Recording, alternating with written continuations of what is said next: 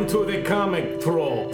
We're in a very small room, comrade. Lots of red, sickles everywhere. Very good. We will also talk about comics. So get ready, it will be wonderful. Why are you Dracula?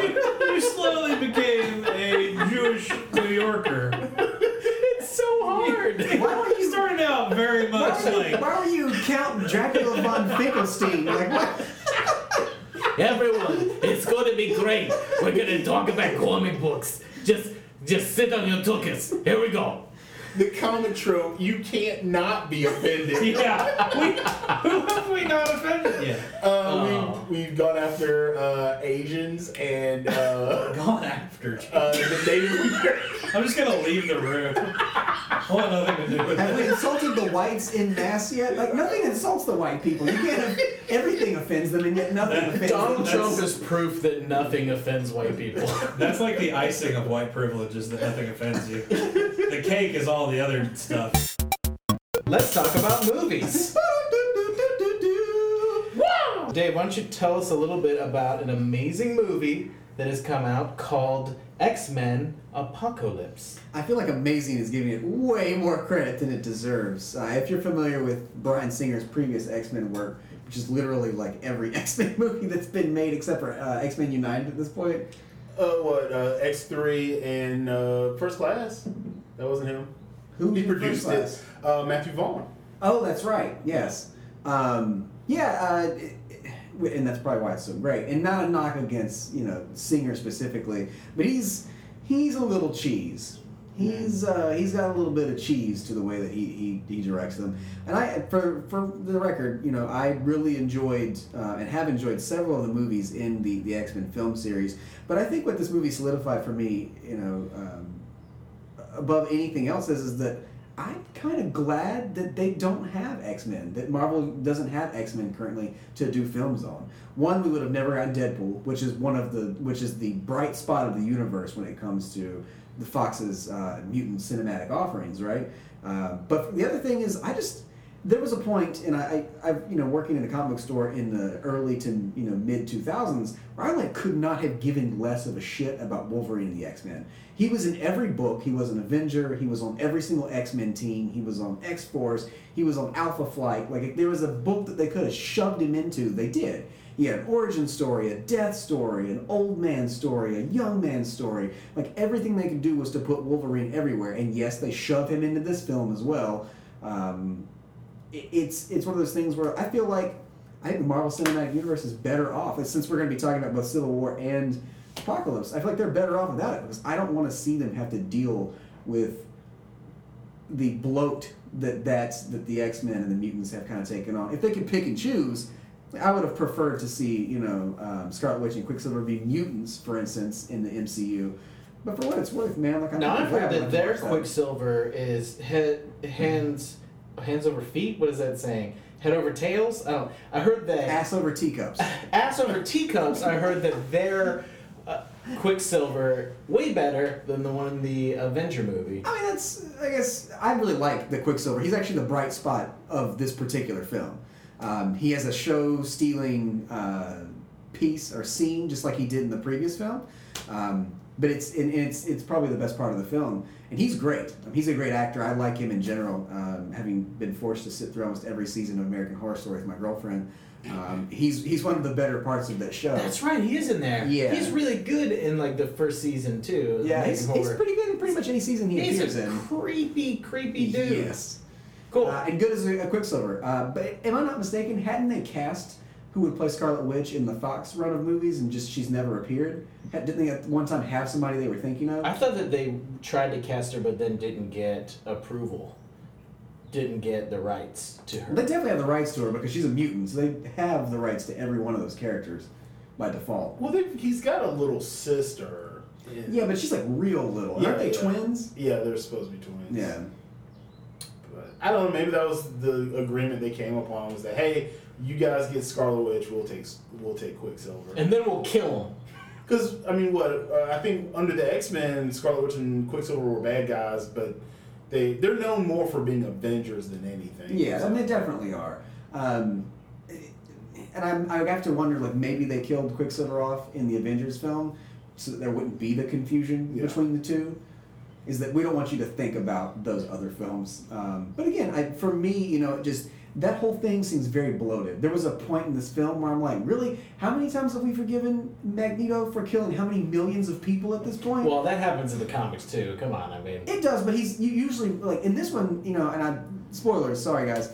Like, at the end, he and, like, you know, Charles, like, shake hands. He's like, well, off to start a new life. Every fucking X-Men movie ends with Eric going out to start a new life.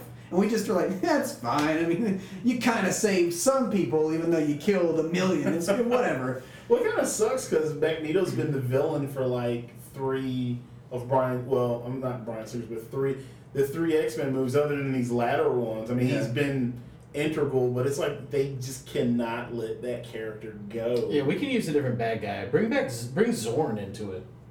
Yeah, or well, there's a stinger at the end of this film that reveals who the next villain will be in the next film.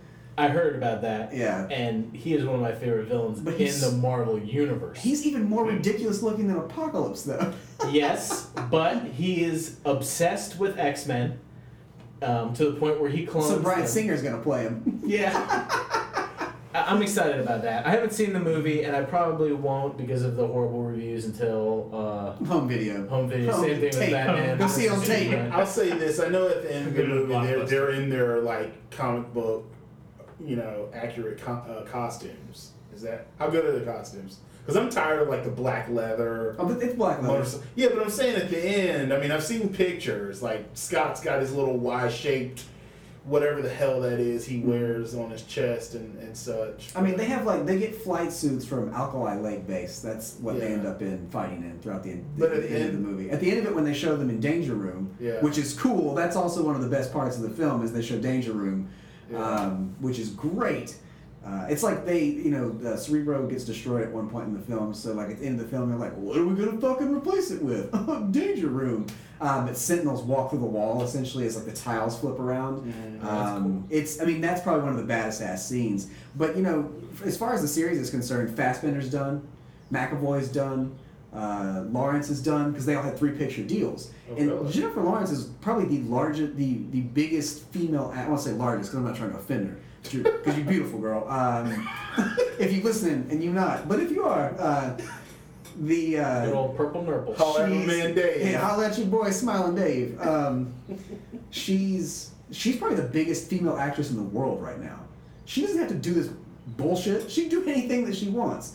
So I really feel like, and they're not going to sign back on. I mean, all three of them have said as much. Oh wow! I thought Fassbender and McAvoy were coming back at least. Yeah, their contracts are done, and I've not heard any interest from them wanting to come back. So let's do an X-Men movie without them. Like we don't need. Well, we don't X-Force. Oh yeah, we don't need to get into that. Oh yeah.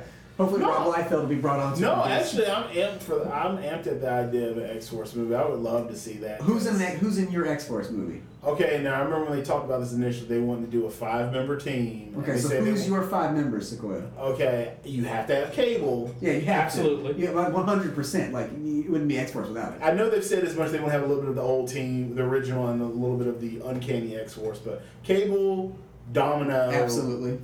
Cannonball. No. Penance. Shatterstar. Oh God, Richter and Boom Boom. No, I feel like I can only say Cable, Domino, and Phantom X. Those are my. I love Phantom X. Only if he gets to bring his girlfriend / spaceship along with him. Yes. Was it Ava? Is her name? Oh man. No, I haven't read any of this. Really? Yeah, Phantom X. I've never read any of it. Phantom X is a hilarious character that is occasionally badass and then just hilarious. And he rides around in a spaceship that is also his girlfriend. So, do we fight Magneto or Strife? Strife. Because it's got to be Strife. Listen, I think Magneto's got to be the villain. No. I'm totally kidding. It's because we just had this conversation about him being shoehorned into every I'm tired film. of Magneto. So let's roll into a movie that we liked so that we just don't talk about movies. Yeah. Civil War. They pulled it off. Yeah. It's much better than the comic book, which wouldn't be hard to do, but it's the reason it works is because there aren't any mutants, and it's because it's just 10 characters. And the bad guy, the antagonist... So good. A little underwhelming. A little. It's good he was underwhelming Because because he the needs to whole draw- idea yeah. was that he was setting everyone up, and I really enjoyed it. Now, I will say, I could have used some reference to his classic mask.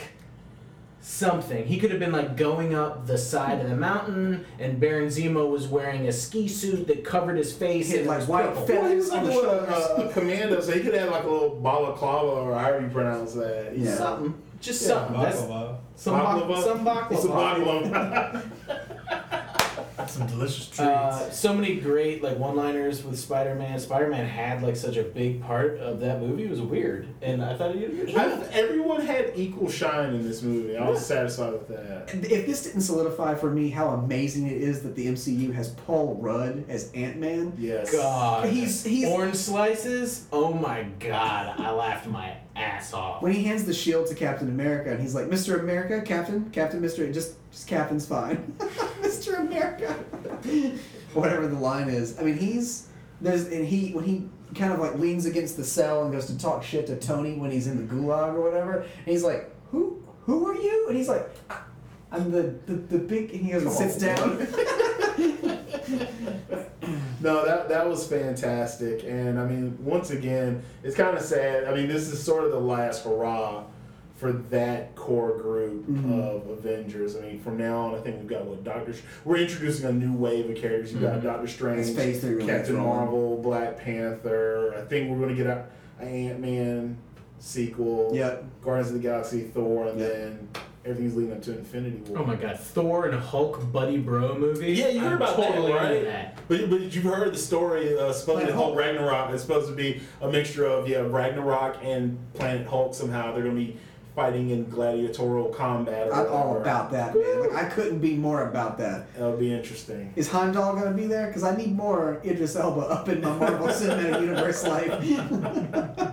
I think that is a good transition into our next segment, the living spreadsheet, in which we're gonna rank what we've read. So we've done about 5 reviews, and we're gonna keep a living spreadsheet online that you can find on our Twitter account, on our Facebook account, or somewhere else on the internet that we will tell you about at a later time. Grindr. And what we have read, Why grinders?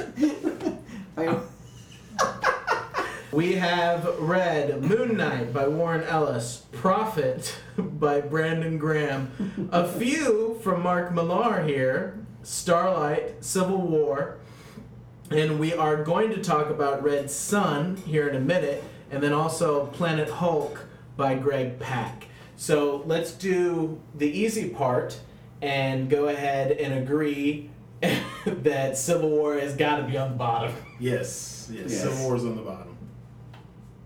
I don't even think we need to talk about it more than that. What I will say, and then I've said it multiple times before, is Civil War bad comic, but has created a lot of good comics out of it. Right. So maybe for future reviews in which we're talking about stuff, I would put that as a bar. The one great thing about Civil War is what has come after it, and I think that it deserves credit for that. Yes, it does. So there are definitely comics worse than that we'll probably review, yeah. but just not now. No. Now, out of what we have mentioned, what do we think is the best? Moon Knight. I agree. Yeah. Listen, that's a knee-jerk reaction for me. We read a Moon Knight book, right? So it's number 1. I mean, there's not really a question about it. But in all seriousness, Moon Knight. Yeah, Moon Knight really, I mean, as far as what I want from comics right now, Moon Knight really scratched the itch. So. All right, so we're agreeing that Moon Knight is number 1.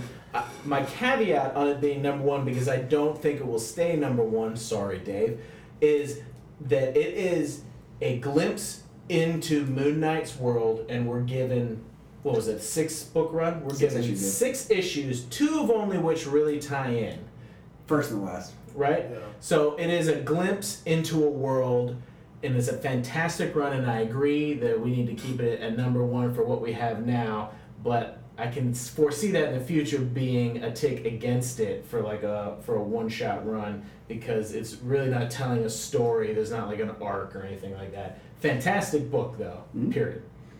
So what do we got left? We got Prophet, we got Planet Hulk, we've got Starlight. So this is interesting because Starlight's probably going to get my number 2 nod. see, I was going to say Planet Hulk for my number 2 because of how epic it was. And because of But me. Starlight was a much better story, and it didn't have much filler, did it? And it's kind of similar story. In that a person from Earth goes and basically has to combat an evil person who's taken over a planet of other people. It is very similar. I think this no one's ever said about Hulk before, is that I think that Hulk was a more rounded character in Planet Hulk than... Well, there's like 16 issues in Planet Hulk versus like the 5. What's the guy from Starlight's name? Duke McQueen. Duke McQueen, I feel, is a very flat character, whereas Hulk was not. He went from someone who doesn't care about the people that he's around to becoming the king, falling in love. I mean, he had a quadrant story. I'm not sure that Duke McQueen did. Yeah, that is probably one of the shortcomings of Starlight, is that, you know, you're supposed He's a serial character. Huh? He's a serial character. Well, yeah, I mean, he's a not a parody, but he's a analog for Flash Gordon and Buck Rogers. But, you know, he doesn't really have an arc per se where he grows or he learns something. It's more about the people around him learning about him. Yeah. Well, no, I take that back. No, he does go from being a sad old man at the beginning to a happy being old back man. in control of his destiny again. Yeah, but, you know, I think Millar didn't really play up the, you know, man in his golden years aspect, as far as, you know, like Dark Knight Returns, where the whole way Batman's complaining about his arthritis or back pain. I mean, there's none of, like, Duke is as capable in his 60s as he was in his 20s. So since we're talking about Starlight and we're talking about Planet Hulk, I think therefore we can assume that even though Prophet was a fantastic first volume, it doesn't really stand alone as a one volume. No, especially book. since after the first 3 issues, it just becomes something other entirely. So we can probably put it above Civil War, and at the moment second to last at our list. Prophet was awesome. It was great, and I have since we have reviewed it, I have read the second volume, and it gets much better. But as a one volume book, I don't think it really holds up as well as what we've been speaking about. So now we're between Starlight and Planet Hulk for the number 2 spot. I'm going to go with Hulk. You're going with Starlight, Dave. So I mean, Hulk is definitely more epic. I mean, if we're looking at it like from that perspective. Well, you can look at it however you want. I mean, for me, Planet Hulk was a slog to read. I enjoyed it, but I mean, I really, no offense, but there's nothing worse in this world than having to read some shit you don't want to read. I mean, like I said, I enjoyed it. I mean, you know. So you would put Starlight above it? I would put Starlight above Planet Hulk. Amos? And it all comes down to this. Down to me. Yeah. Well, no, it then becomes tied. No, I was going to say But we're in Starlight. Blake's I'm going to house. say So. Starlight. Yeah. Okay. I'm Team Starlight. All right, so we're going to put Starlight second. So right now we have Moon Knight, Starlight, Starbright. First star I see tonight. Planet Hulk, Prophet, Civil War. Alright, now, what I would change about that, I would put Red Sun above Planet Hulk. Well, we haven't talked about... Well, I know. So let's come back to this list after we go through Red Sun and places. Alright. Is that fair? That's fair. And could there be a better segue Into our discussion. We are going to discuss Red Sun. What? What? He's I like how the He's accent Russian keeps Don Quixote now. becoming something new. He starts pretty solid, and then he became like a Frenchman. Red Sun. So Oui. the best Russian accent of all time, I think we can all agree, is from the movie Triple X, where that guy goes, "Now that business is concluded, We party. Bitches come. And like the trap door opens up and like scantily clad women climb out of it. Now the business is concluded. We party. Now that business concluded, Bitches come. we party. I always like, I must break. No, I will break, I will break you. I will break you. I don't read much Superman. I was very delighted with this book. Sequoyah, tell me why this book was written and what you know about it. Well, supposedly this was an idea that Mark Millar formed when he was a small child, and it was based around an issue of I don't remember if it was Superman or Action Comics, but the whole idea, back in the Silver Age, a lot of those Superman stories were what-if stories. Yeah. And the premise was that instead of Superman's rocket ship landing in the U.S., it landed in international waters, and basically you had two governments trying to scramble to get to the ship to claim whatever was in it. So he kind of ran with that idea, and he originally kind of formulated it back in '93. I remember reading an article in with Dave Johnson, talking about this work, and it came out a decade later. But like I said, the concept's very simple. It's one of DC's Elseworlds line, which is an imprint I miss a great deal, but the whole concept is real simple, and that's sort of how Mark Millar works. It's all about the big idea, the big concept. But instead of baby Kal-El's rocket ship landing in Kansas during the late 1930s, it lands on a commune in communist Russia, and he is raised by a group of laborers, and it pretty much goes from there. And grows up to become the champion of communism. Yes, the face of not the American Russia. way, but the Russian way. Yeah. And we're given 3 comics. The first one's Red Sun Rising. The second is called Red Sun Ascendant. And the third is Red Sun Setting. The way, if you look at the first page of each comic, they look like, the first comic looks like it's being written in a golden age kind of way, and then the second and third don't. I thought that eye to detail was pretty neat. It really felt like it was placed like where they should have been timeline. Yeah. And then just the way it's presented was also very similar to the timeline in which they're telling the story. I thought it was cool. And a lot of that's due to Dave Johnson's art style. I mean, he really captures that Art Deco look of the 40s, late 30s and 40s. I mean, he catches it down to a T. And he wears his visual inspirations on his sleeve, because there are in that first issue alone. I mean, you have references. Well, first off, the covers are reminiscent of World War II propaganda images, so he nails that. But then you have a lot of callbacks image-wise in the first volume alone to the old Fleischer Brother cartoons. You have callback to the original Superman television series with George Reeves. So he really nails the time period that's this story's supposed to be taking place in. And we'll get to this whole piece. But the other really great thing about this comic book is the really creative, is application the right word? Creative use for Batman and Lex Luthor, which is something that I love this book incredibly well, is that they make total sense in this universe. They don't feel shoehorned into it because there needed to be other characters that would have been, similar. And he doesn't go much beyond that. I don't feel like any of the DC characters were placed just to be placed. Exactly. And I think that you could have easily done that. So kudos to that. Let's take this comic by comic here without going page to page and kind of talk about what happens.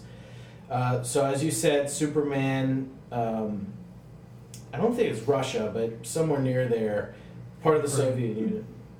Ukraine. In the Ukraine. Falls in the Ukraine, and he doesn't, just like the regular universe, doesn't get his powers till he's 12, right? Or doesn't discover them. And then, so at the time of the Cold War, Stalin finds him and brings him into his inner circle.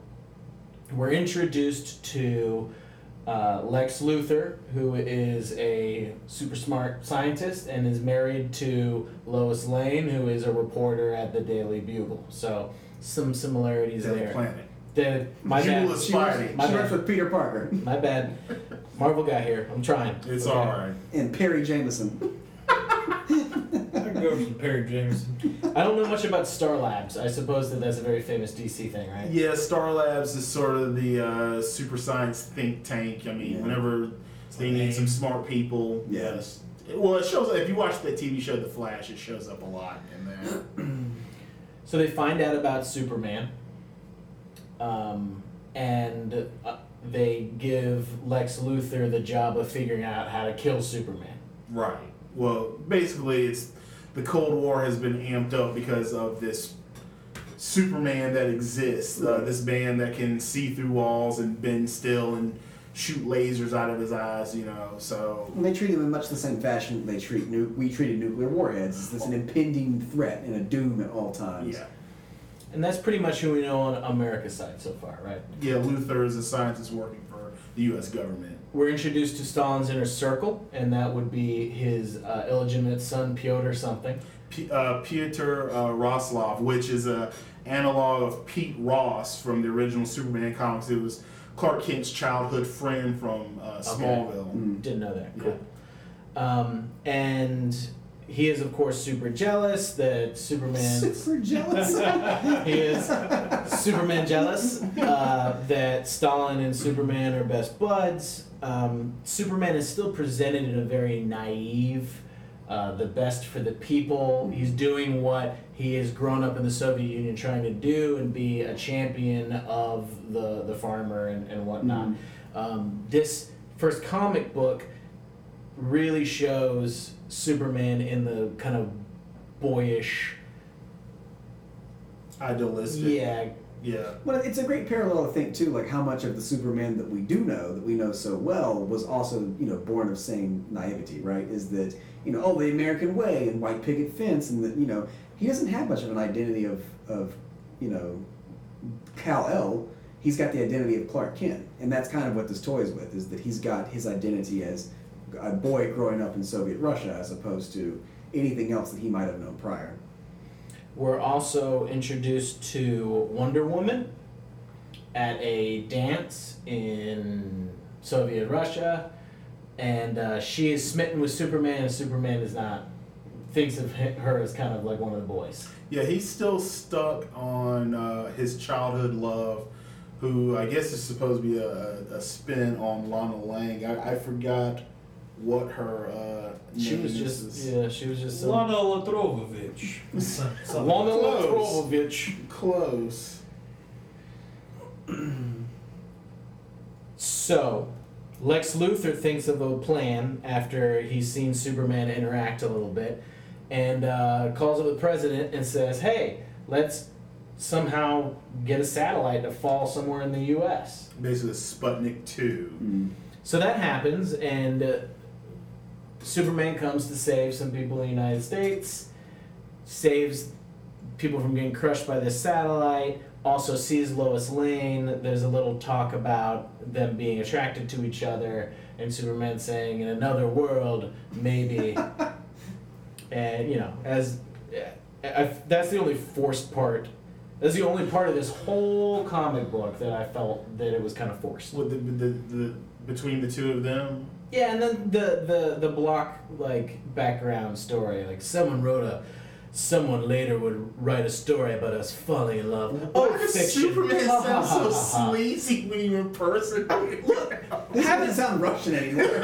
French, Scottish, Russian. Come on, guys. Well, no, but that's the thing that this book tries to say, and that's something that happens in a lot of Elseworlds books, that even though this much has been altered about the story, that there are some things that remain true to these characters. So the thing is, with this iteration of Superman, even though he represents communist Russia, he still is somebody who at heart wants to do the right thing and do right by the people. Exactly. And Lex Luthor, even though he's supposed to be this story's, and I say this in air quotes, protagonist, Yes. he's still an egomaniacal I could best the Superman. And when we first get introduced to him, he's playing chess against several opponents and learning another language while at the same time reading a book.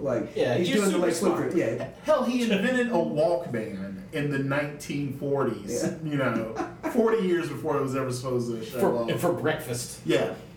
All right. So the reason that he has this Sputnik fall is that DNA sample he's going to make a Superman.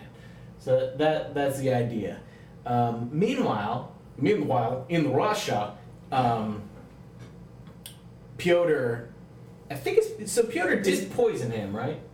Yes, he poisons and kills Stalin. Okay, so did they blatantly say that and I just missed it? No, but when they're having their conversation, it's pretty much inferred that Peter initiated it. And is that why he tried to shoot himself in the head, or is that just? That may very well be. Superman saves Peter from shooting himself in the head, and then Stalin dies of cyanide poisoning, and Superman is supposedly supposed to take over from Stalin, and he's saying no. Yeah, a lot of people want to put the power in Superman's hand because he's this, all-powerful champion, but he's taken the stance of just because I have these abilities does not necessarily mean that I'm meant to lead everyone. So he's trying to refute. But even Stalin in the book before he died was just talking about how he wanted to place Superman in a place of power. Yes. Right. Which Superman says, that's not Marxist communism. It's all about the average man. And I think the interesting dichotomy here is that when we're talking about communism and you have a super alien, there is no average man. Amos, talk to us a little bit about Bizarro Superman, and can someone explain to me if Bizarro Superman was really a character? What is this? Okay. Oh yeah. You mean in the normal continuity? Yeah. So. Yeah, man. I didn't read any Bizarro. I mean, I thought it was a joke. Honestly, I thought Bizarro Superman was a joke. He flew backwards. Okay, so at first it wasn't a joke, and now, because it was so ridiculous, it became a joke. Is that what we're talking about? Well, it's all in the portrayal because originally Bizarro was an alien from a backwards world that mirrored Earth, but everyone was, instead of saying I love you, it's I hate you. Instead of hello, it's goodbye, and their planet isn't round, it's a square, and they're just dumb as hell, and it kind of grew to become a joke, and it's been played comically, but they kind of rectified the character, or I would say Superman the animated series did a lot to fix him, where basically he's this bizarre, weird, twisted version of Superman. He's a clone created in normal continuity by Lex Luthor to battle Superman. So he has his powers, although slightly warped. So they fight, right? They fight real hard. So basically in this storyline, Lex Luthor has created Bizarro. I don't think he refers to him as such.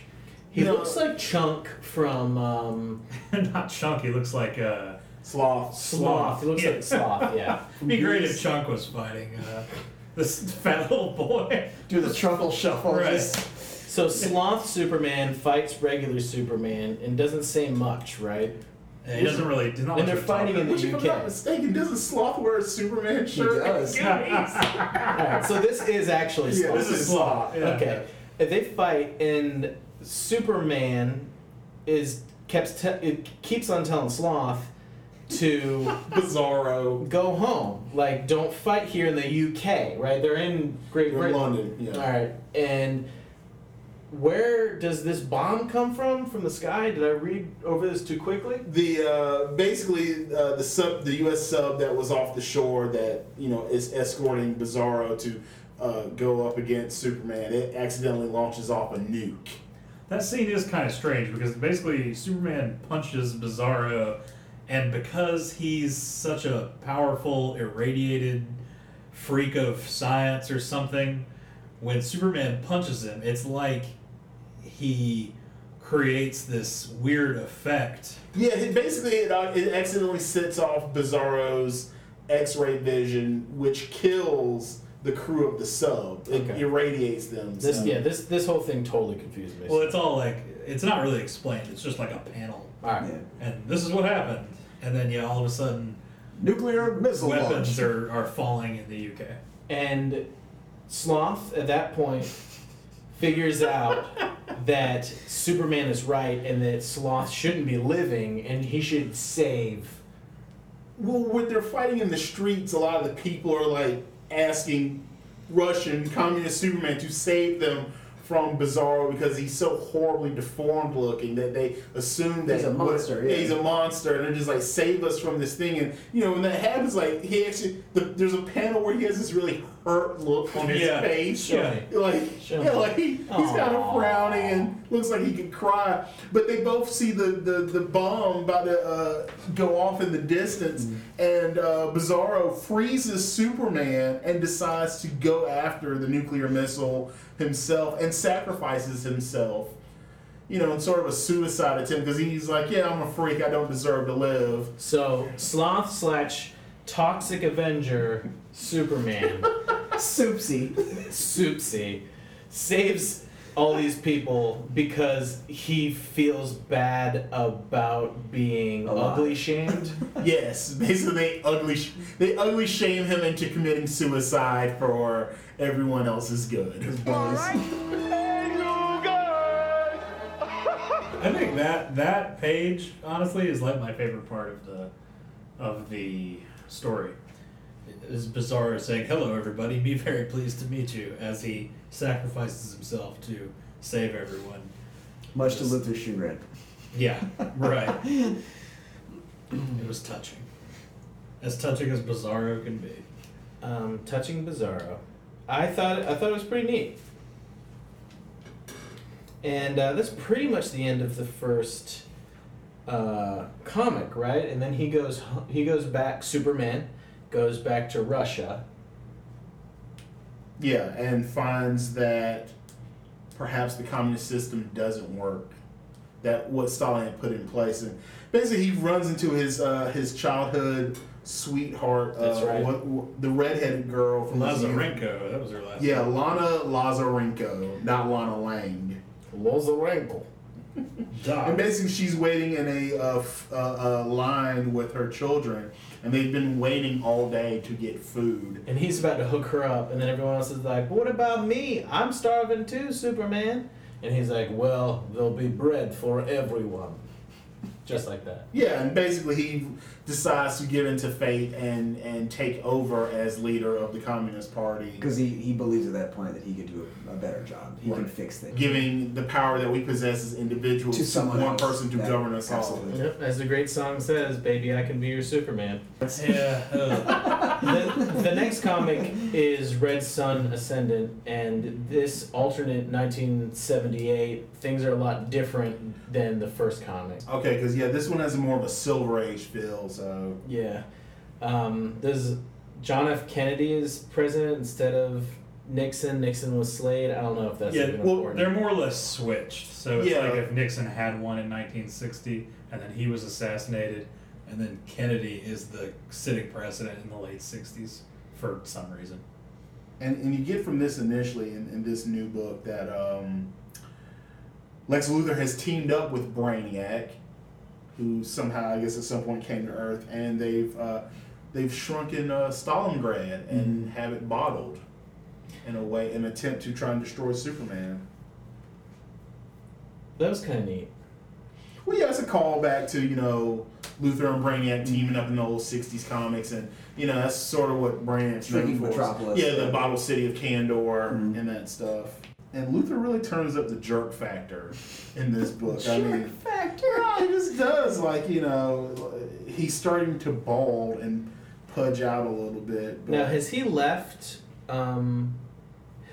Yes, he's separated from Lois. So he's separated from Lois, but Lois didn't separate from him. Basically, it was his plan, Luthor's plan, to dedicate all of his time to focusing. He becomes obsessed. Yeah, and just like regular continuity, Luthor, this becomes his reason for living, essentially. But the reason he got mad was because Superman came over and beat him in chess. That was the real reason he was mad, right? No, he was mad because Superman destroyed Bizarro, but he was mad also because Bizarro beat him at chess. So basically, it's the thing that makes him decide that Superman, he can't stand the idea of Superman being better to him, even as a clone version of Superman, inferior clone. Yeah. Yeah, he's got to destroy Superman at all costs. So Soviet Union has grown without resorting to war. No poverty, no disease. It's become just like communism promised what it would become, right? And America, there's a lot of fighting, and there is a lot of bad stuff happening in general, a lot of poverty, and Superman robots are kind of police state, is his police state, right? Right, basically anyone who opposes Superman, he rehabilitates them with some kind of cranial implant that makes them a robotic slave, which, two things I'll point out, and this is me being a pedantic asshole, is one, that's a reference to Doc Savage, who used to rehabilitate his enemies with cranial surgery back in the day, and Superman is a, I guess, derivative of Doc Savage, an old school pulp hero. And let me see what else. Also, two other things. Superman in the old, Silver Age comics had robots that were sort of his attendants and helpers. They were basically robotic duplicates of himself to help fight crime and solve things that he couldn't take care of because his time was spent everywhere. He couldn't be everywhere at once. And one other thing, because I'm such a jerk, is that the word robot is actually a Russian word. Yes. It doesn't mean, most people think it means like metal man or some. Robot just means worker or slave. Slave. Yeah. That's all it is. Robotnik, I believe, is the full word. I think that is correct. Yeah. That's very cool. So the more you know. Superman and Wonder Woman have become a team. They're fighting together like brother and sister from Superman's standpoint, but it's very clear in hindsight, as Superman is our narrator, saying it's obvious that Wonder Woman wanted the Superman love. Right. And go on. And I was going to say, you find that despite all the prosperity that is flowing throughout the communist nations or communist territories right now, that there's still a faction of dissatisfied sorts who don't like the idea of being governed by this all-powerful being. An alien, essentially, and that they want their free will back, despite. And that's where Batman comes in. Right. We're introduced to Batman, Batman-koff. So Batman's character was a child when Peter Rosloff came in and shot his mom and dad, right? And at this point, Peter is the head of the KGB. Mm-hmm. Batman blew up a Superman museum or two. It's just regular. He's a terrorist. Regular terrorist stuff. Yeah. And then we're introduced to the plot or one of the plots of this comic. And Batman, Peter wants to talk to Batman. Batman takes Peter into his caves. They're aligned with steel so that Superman can't hear. Peter says, "Hey, I've hooked up with Lex Luthor, the American, and we want to..." Not the American. Yep. "We've got this plan to weaken Superman. We want you to do it." And Batman's like, "Why would I do that?" And Peter's like, "Because you would much rather me be in charge and try to take down all of this instead of Superman. You know you can't take down Superman." And then Batman's like, "Okay, you got a point, but after this, I'ma kill you." And Peter says, "All right, whatever, make it happen." That's pretty much the shtick, right? And the thing I like about Batman in this book, because like I said, is that that's sort of a thing that pops up in a lot of Elseworlds books, is that no matter how much a character changes, at their heart, they're still the same. Yeah. And this version of Batman, even though he's not a rich, powerful playboy billionaire, he's like a dirt poor, laborer. Yeah. He still manages to kick ass as Batman. All his gadgets and his outfit are all constructed, just his Batman's his Batarang is sheet metal with weighted down with a nut and bolt. I mean, it's very I don't know what the word I'm looking for, but yeah, it's. And he's stealing stuff from the KGB. Yeah, exactly. He's doing his own. Yeah. So Lex Luthor found an aircraft that is from whatever homeworld Superman's from, Kalal. What do you guys call it again? Krypton. Krypton? Come on, Blake. I mean, when he says he doesn't read DC, he not really kidding. fucking means he does not read DC. I mean, make fun all you want. I'm doing the best I can, guys, alright? Is that, wait a minute, the Canadian Superman comics, was he from Kalal? You do know Superman's Canadian, right? And Stop like it. Siegel and Schuster? Yeah. They're originally from Canada. Yeah, but Superman isn't Canadian. Wolverine is, alright, Well, guys? no, he just transferred over, that's all. He's dead to us now. And right, guys? Jewish. Yes, he's dead to us. Seaman, I think was his original, but it didn't, you know. Seaman? Seaman, as the Canadians say it. Look Right. up in the sky. Is it a bird? Is it a plane? No, it's seaman. I hate being Canadian. Close your mouth. Alright. In this spaceship from Krypton is something that we're presented with that will hurt Superman, right? Yeah, that's not what you think it is, though. It's not. We never get that. No, we never do. And I think it's okay. Crypto who? So we're at some kind of The dog Soviet party. Right. And A big banquet being held in Superman's honor. yeah, for his Superman's birthday. like blah blah blah. Everyone loves me, whatever. Where's Wonder Woman? I'm concerned, and everyone's like, "Who cares?" Party, and he's like, "I care." And then he hears her, flies out to some snowy bank in Crimea or wherever it is, and there's Wonder Woman Tied up with her own lasso. tied of up truth. with her own lasso of truth. Batman is there, and Superman's like, well, I'm gonna go kill Batman, obviously. I'm gonna kill Batman. Flies up, and Batman's like, I got your dog, and then flips on a bunch of red lighted, red lights. Basically, red lamps simulating the The Krypton- radiation Kryptonian from sun. a red sun, which basically robs Superman of his powers. And Batman proceeds to wail And he upon beats the Superman. shit out of Superman, throws him in a bunker in the snow, like under underground. the snow. Basically, they're at a gulag, and he's forcing him to. He's going to imprison him as punishment for, not so much for what Superman has done, but what the Communist Party has done to certain individuals prior to Superman's reign. Basically, Batman and his. He's going to atone for the sins of all the he Communist sees Party. it as all bad. Which my thing is, that's awfully nice of Batman. Going Always to looking out for the prison. common man. Yeah, I mean, I guess he still won't bother to kill people. I mean, I figure that would be the only way. I think doesn't that go back to your point that a character stays the same no matter where he goes? But this is Yeah, this is I a can't really kill anyone. interesting subversion, right? Is that he's a common man fighting the powers that be, as opposed to kind of being the high man on the totem pole fighting the underworld, right? Is that his role has switched a little bit, Yeah. and he's still got other people in mind.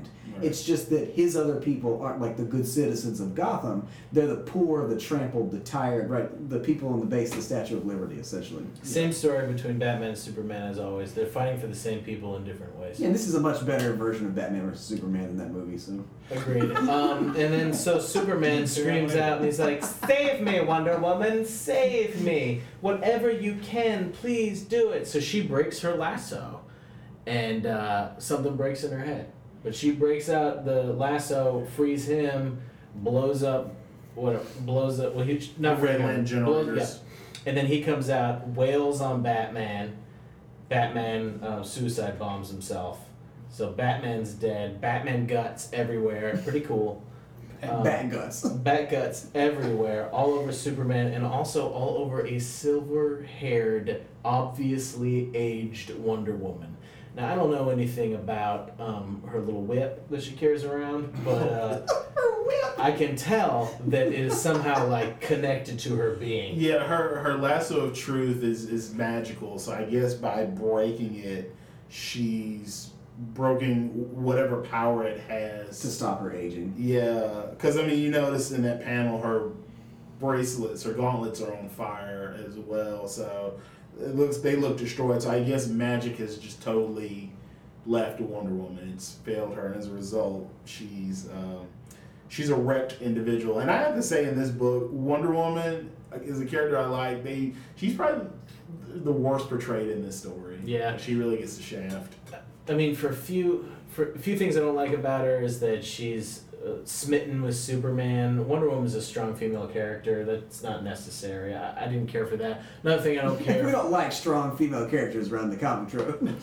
Well, no, I mean, I like strong female characters, and she's not portrayed as one. Right. No, in this book, yeah, not at all. I understand that. And then also, just she tries to save a man, and because she saves a man, she then loses her power. I don't know. I feel like it was sort of their way of just kind of writing her out of this book because, Wonder Woman and Superman, that's an unstoppable team. Yeah. You put them together, but if it's just... That's Supreme Power taught us. Yeah, but, it basically, focuses everything solely on Superman. Which is good. I mean, it's his story. needed. It's his story. Yeah. So back in the U.S., at the tail end of this story, there is another thing found, right? Right. A ring. Well, crashed spaceship. So it was a crashed spaceship? It was a crashed was spaceship. it the original crashed spaceship that this stuff came from, or is it another? No, this is another one that crashed in Roswell, New Mexico. Yeah. Really cool little tie-in for the 50s there. Yeah, and... I love old Kennedy. Yeah, you find out in He's this like version. fat So and Kennedy lives aged. on to be president, and he divorced Jackie Kennedy and married Marilyn Monroe. Yeah, that's right. Yeah. So basically, you find out that the Americans had their own crashed spaceship, and it turns out to be Abin Sur's spaceship with Abin Sur's dead body inside of it, as well as his power battery and his power ring. And to wrap up this comic book, there's that. Batman became a martyr for his cause. Brainiac was reprogrammed into Superman's aid, so part of the Superforce or Superman robots. And Superman constructed the Fortress of Solitude somewhere in Russia. Siberia, yeah, I was going to say. He calls it the Winter Palace, and that is kind of all wrapped up in the last few pages, going into the next book, which is called Red Sun Setting. Before we get into this, what I will say about this last issue is that for me it does a really great job of tying off a lot of the threads that we see started in the first two. Whereas some books like this, especially for a story that kind of gallivants all over history, Forrest Gump style, in a way, a lot of times these things fall apart. The threads unravel and you get to the end and you're like, well, that book definitely started off and had some really great concepts, but it wasn't really able to come home. The ending of this book is incredibly powerful. It's 2001. Brainiac and Superman are pretty much tied at the hip. Brainiac says to Superman, "Come on, dog. Why don't you just invade them?" And he's like, "Look at what's happening over there." I love Brainiac. I just like to imagine him. Come on, dog. He's a pretty chill dude. Oh, dude! Yeah, they're over there. They're I chilling. hate this shit. Well, Basically, fly. the majority of the world is becoming utopia under Superman's rule. why not force them to become utopians as well? And Superman's point is, look, we're not going to force anyone. We're not going to kill anyone. This is without violence. Yeah. Look, they're doing it to themselves. But then Lex Luthor becomes president. His dream realized. So you find out that the United States has gone through a civil war and another Great Depression, and basically he's able to rebuild America, much like a certain presidential candidate proclaims he'd like to do. I'm not making comparisons, I'm just saying. And Lex Luthor, make America America again. With 50% less civil war. They kind of go a little bit deeper than I thought they would. They talk about how the United States is trading with itself, and that's how it pulled out of economic depression, like farming and selling to other states and balancing the budget a certain way. It was pretty good. I mean, it's again, it's as far as explanations of turnarounds go. I mean, you could do a lot worse. The United States is a very big country, so I mean, it's not Russia big, but it's pretty big. Yeah. And he turns everything around in what, like a year and a half. Everything gets better because of this guy. He's like it's like what, 20-year gap or something. Yeah. He's got time. Yeah. And the whole time, Superman's like, even America's kind of quiet. I don't hear Lex Luthor trying to kill me. He must be just happy being president. We just find out that Lex Luthor is able to tap into the Green Lantern Force and go to like another dimension and train all of his soldiers there, which I thought was pretty cool. We didn't talk much about Lois Lane, but in the last comic, she did end up becoming the editor-in-chief of the Daily Planet, and she is getting ready to retire from the Daily Planet and just continue to only be the president's wife. First Lady. She stayed with him this whole time, and she's having dreams of Superman in the clouds. And I'm not really sure why. Yeah, that was a weird little sequence there where she's just talking to herself on the rooftop of the Daily Planet about how she's dreaming about Superman saving her or whatever, but whatever.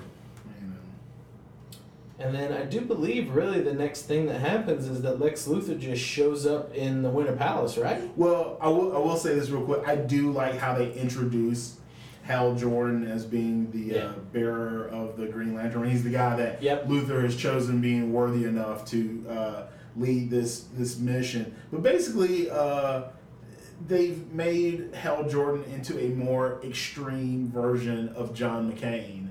I mean, the whole thing of being the crashed Air Force pilot who's caught and tortured by the Viet Cong. Which would have been extremely relevant when this book was released. Yeah.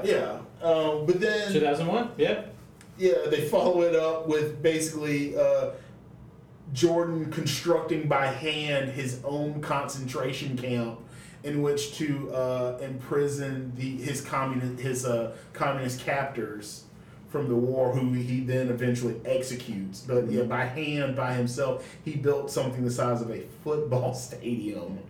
So I guess that's just a testament to his willpower and why he's worthy of having the reign. And, as I would have probably preferred, since this does start in the Golden Age, I probably would have preferred Alan Scott in this role. Well, you see... Yeah, you do. Yeah, they make reference to Scott, Kyle Rayner, Guy Gardner, and John Stewart. You see... Green Lantern. But, I mean, you have to think, too, in, 2003, the hard-on for Hal Jordan had reached, monumental proportions. Had Rebirth come out by this point? This was around the time that we knew with Parallax something was happening. Right. So we were right on the cusp of it if we hadn't hit it already. People love Hal Jordan, man. God, they fucking love Hal Jordan. So Lex Luthor just shows up in the Winter Palace, right? Well, we're skipping over that. You find out that because of the incident with Batman, Wonder Woman's kind of at odds with Superman. She sort of blames him for her current state. Which is a surprise to Superman because he thought everything was cool. Right. But fast forward and Luthor shows up in the Winter Palace. And at that point, Superman feels like his hand is forced, right? Yeah, basically this is the beginning of more or less a last minute invasion of the U.S. or Russia by the U.S. And the Brainiac sucks Lex Luthor up into the guts of the Winter Palace to try to turn him into a super soldier, right? Right. You find out that a large-scale attack's being led by Hal Jordan and that other Green Lanterns have been conscripted to basically becoming the new Green Lantern Corps. Yeah. The Marine Corps. Yeah, and they are about to lead an attack on Superman. We got Hal Jordan, we got Scott, Stewart, Rayner, and Gardner. Right. And then also the Amazon women force are flying against them as well. Superman beats up a bunch of the Green Lanterns pretty easily, and then he's pretty sad about the Amazon women, but he beats them up too, right? Yeah, he makes short work of everybody, but he decides, you know what, Brainiac was right. I try to be nice about this, but now America has forced my hand. I'm just going to go ahead and fight back and invade them. Yeah. Oh, and one thing we skipped over is that Superman and Lex Luthor were about to talk, but then Brainiac was like, nope, you're not allowed to talk to Lex Luthor because he's too smart for you, pal. Which is kind of sad. Oh yeah, You dumb oaf. he's a level 9 intelligence. He could get you to commit suicide in 14 minutes. So that's when he gets sucked up. And then... Away with you! Yeah. So Superman... Away with you! Superman flies to the White House and meets Lois Lane. And Lois Lane has a letter for Superman, right? Written by Lex Luthor. Written by Lex Luthor. And Superman can't help but use his X-ray vision to look at Lois Lane for the letter. For science reasons, yes, of course. For political science reasons. And the letter says, why don't you just put the whole world in a bottle, Superman? Which I read as, why don't you just put the whole world in a bottle, Superman? You big dummy. And then he just loses it. Tears well up in his eyes and he collapses to the ground. Because he gets it. He understands what that sentence means to him, and it's what he's been doing is he's been trying to control everything. Forcing someone into peace is not peace. Through his force of will. But it's also a reference because he says earlier in the book that I almost called it Candor. Stalingrad being shrunk by Brainiac was the one blemish upon his career. Despite all the good he's done, that's the one aspect where he's really failed, was to restore Stalingrad back to it and his people back to its normal size. Mm. So it's a double whammy. So then Superman orders Brainiac to end the invasion. Right. But Brainiac reveals that he actually wasn't reprogrammed, and he was like, man, you really think I could be reprogrammed? I'm like way smarter than level 9. I'm like a 10 or 11. And Brainiac, he goes to 11. Brainiac level 12 all the way to 11. And then shoots Superman with some like green. I'm assuming that's kryptonite. Yeah, that's supposed to be the kryptonite. one time we see it in this book. Yeah. He had a pocket full of it the whole time. Oh my god. If you... Nope. Stop. Wait, it sounded like you were doing Third Eye Blind to me. Step back from the ledge, my No, Could have been either one. Somebody once. No. So he's shut down by Luthor, right? Brainiac is From the inside, yeah. From the inside. Luthor's shut down from Brainiac on the inside, and triggers some failsafe that is going to make Brainiac explode all over the world. Yeah, he accidentally triggers it. You basically find that if Brainiac had this failsafe, that if he was ever shut down, that basically a bomb would go off. Apparently Brainiac is powered by 6 micro black holes, and that was going to destroy the world. So Superman, being the man whom is super, flies that jam out into space. Luthor's like, there's no way you could make it, and Superman's like, whatever, I'm Superman, I can do this. And while he's like flying out, he's recording a message to Lex Luthor, right? He's like, Lex, you're not going to hear this until after the explosion, but I just wanted to say, well played, sir. He calls him old friend. Yeah. I'm like, really? Can you call that guy? You guys were bitter like 70. Well, wait a minute. Let's also point out that Superman's best friends up to this point has been Peter, who killed Stalin, and Jimmy Olsen, who's head of the CIA and actively trying to kill. And Wonder Woman, who he thought he was cool with, and just tried to kill him. So, in defense of and that, Brainiac. Yes, and Brainiac, the best friends ever. That a in this person comic could book, ask for. it is definitely Lex who is his best friend. Yeah, because he has the closest relation. Nobody understands him better. Yep. And at that point, we presume that Superman is dead. The Earth is saved. And there's this really beefy epilogue. And there's a huge epilogue, which is the majority of this comic, actually. who would like to give us the epilogue summary? Amos? So basically, it's presumed that Superman is defeated, and in this timeline, that's kind of a good thing since he was sort of a dictator. So Lex Luthor takes over and basically makes the whole world fantastic. The summary of all of his exploits are pretty hilarious. If I could find them. The things he accomplished in Cancer was gone before too long and consigned to the history books. Diabetes, blindness, and every inherited form of illness was eradicated by a man who invented a pill which meant human beings didn't even need sleep anymore. By his 75th birthday, Luthor had retired the conventional politicians and created a one-world government composed of artists, writers, philosophers, and scientists. And I love this depiction of an artist who is also running the world, but he's like, yeah, I've got a male sex symbol thing on my neck, and I look really silly. And a lot of these looking. Yeah, a lot of these ideas came from Superman's notes or whatever. Right. Yeah. And then by the age of 120, the entire solar system had been colonized. The triple had replaced the couple, and the average man would live an incredible 800 years. Wait a minute, I missed that. The triple would replace the couple. We also... It's a much better system. I skipped over the fact that he apparently wins the presidency by 101% of the vote. To this day, scientists and mathematicians are baffled by the result. What? It's that percentage of the population they weren't able to account for before. Yeah, so apparently, rigged. Yeah, basically, Luthor rigged an election. So it's gone full circle, and Lex Luthor has become a communist dictator again by the end of it. But somehow people seem a lot happier. As this epilogue continues, on the cusp of the fourth millennium, as he laid his fourth millennium, so now you've got 4,000-year-old Lex Luthor. As he lay dying in his cryo chamber with his dear wife beside him, he was asked by newsbots about his greatest accomplishment. The answer was simple. He whispered, replying without a moment's hesitation, "Defeating the alien, my boy. What in the world could possibly compare with saving my people from Superman?" And with a smile on his face, I feel like I'm reading to a bunch of kids at Christmas or something. And with a smile on his face, Dr. Lex Luthor died.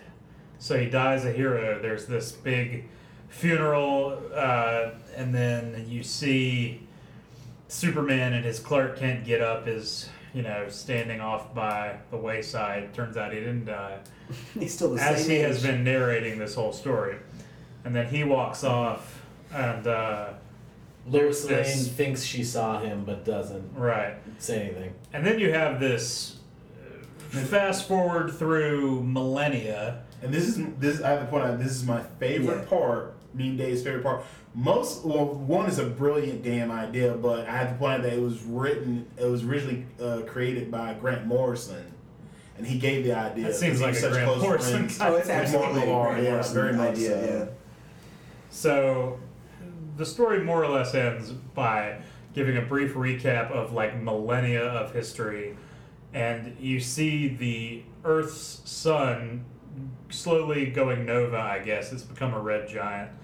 And we see the society the Earth has become, and it's actually basically Krypton. You have Jor-El. Go ahead. Well, you found out the Lex Luthor's progeny. Yeah, his descendants. Basically, the name of Luthor continues, but then it shortens to just L. Yeah. So everyone's like Jordan L. or Lana L. or something like that. So if you're familiar with Superman comics, you will know what that means. Yeah. So basically, Superman is the great, on to infinity grandson or what have you of Lex Luthor in this storyline. So we're left with a scene familiar to Superman fans where we're given a time paradox. Yeah, the world is ending. Jor-El and Lana are putting their baby in a ship. They send their ship out into space as the Earth is destroyed. They send the ship back in time, and then last couple pages, we see Ukraine, Russia, 1938. Ship crashes into the ground. and basically the entire story comes full circle and starts over again. So we're giving the apes. Yeah, it's a Planet of the Apes. What I'd like to say about the 3 comics is that I like how each comic is written and presented in the timeline that it takes place in. So the way the panels are set up, the artwork kind of changes as time moves on. I think that's pretty neat. I like the presentation of Superman going from a communist to a dictator and what that has to say about communism in general. I think that's pretty cool. There's all these things that are much more than a comic book run, Right. which for me makes up for a lot of the very comic booky stuff in it that doesn't enhance the plot. Because the plot is pretty simple, but it's executed very well. Yep. This is probably one of the books, like, you know, I run into a lot of people who say they don't like Superman or they don't understand the character. And this is on my list of like 5 Superman books to recommend to anybody.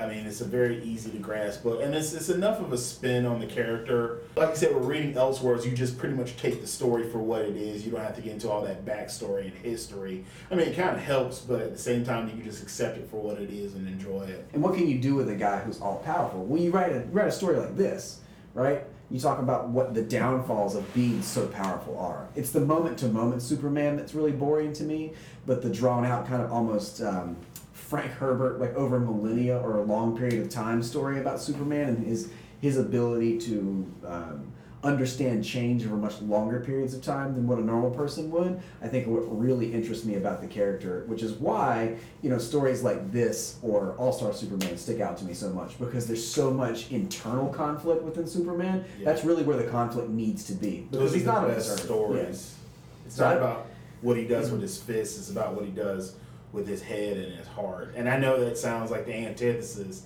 to a superhero comic, but that's how you make Superman work. Yeah. No, you gotta you have to exploit your character's weakness, and when your character has no physical weaknesses, you find weakness in relationships. Right. And that's what this did. Yeah. So kudos to it. It is a really good book. This is recommended to anyone. One of my favorite endings to a comic book ever. It's such a nice wrinkle at the end of and it's not you don't see it coming either. You don't it just kind of happens right there at the end, but it doesn't feel tacked on. It's of course an eventuality. Almost felt like a Lord of the Rings ending because the epilogue was long, but the last few pages, good payoff. Yeah, it's up there with me with All-Star Superman and Composite Superman from the Silver Age, which I love. Amos, any last words? Well, I don't want to drag it out too much, but I'm not a big fan of the way it ends. I know. Well, poo-poo on us. Yeah. Well, I mean, I think anytime you end a story with, it's a pretty self-contained story up to, I mean, it does span like 50 years, but it doesn't feel sprawling. But then you add on millennia after that. I don't know. I just thought I also hate Lex Luthor. Rightly so. I didn't like the way this story ended from basically the point where Lex Luthor wins the day. Nothing from that point on. So you just don't like that Lex Luthor won? Well, it's not just that. It's also that I just thought this whole bringing it full circle thing didn't contribute to the story. I mean, it's a nice idea, and it gives the book some sense of completeness, but I don't think that ending says anything about the story overall. It does not. It is a neat literal device. I might have liked it maybe a little more if the Superman that comes back through time was the main continuity Superman, and you see him landing in Kansas. Just something to tie it into the... That would be cool. Yeah, if he would have landed in Kansas, that would have been cooler. I agree. I didn't hate it, because I do... How would it have happened? That's why I would have been... Well, I'm really into a story like this. Into space-time, so... I think with a story like this, if we're like, well, wait, that doesn't make sense. That's true. Yeah, overall, I'm a big fan of this one. I've liked this story a long time. And I've always been a big Superman fan, which I feel like there are 5 of us left. They're writing those books for somebody. Yeah. So I don't have complaints about the story as a whole. I think it's very well paced, which is hard to do in a lot of comic book series. I don't think Planet Hulk is as well paced. No. Even though I think it's a great story too. So, I think it's a very strong story, but I've always thought that this ending was a little out of place for the overall. Okay, well then, moving into the list, where would you put it? I have to turn my tablet back on. I can say where I'd put it. I'd put it number 2. I'd put it above Starlight. The characters are more iconic. The feel of the book is like it definitely gets you, I guess, more involved. I like Starlight better. Starlight's fantastic, but I mean, this to me is just a more realized book. I think much longer in the making. True. I think my criteria when it comes to this list is stuff that I see myself revisiting, either rereading it outright or just opening up the book to look at the panels or art or pages or whatever. I agree. I would put Red Sun under Starlight at 3, above Planet Hulk. What about you, Amos? Well, it all comes down to Amos one more time. Yeah, I don't know, man. Fan? I do really like this story. I like Starlight a lot too. What feels weird to me is putting it in this place in the ranking is we're kind of pushing Planet Hulk down in our ranking, and I really like Planet Hulk. Yeah. But the only 2 books that we have.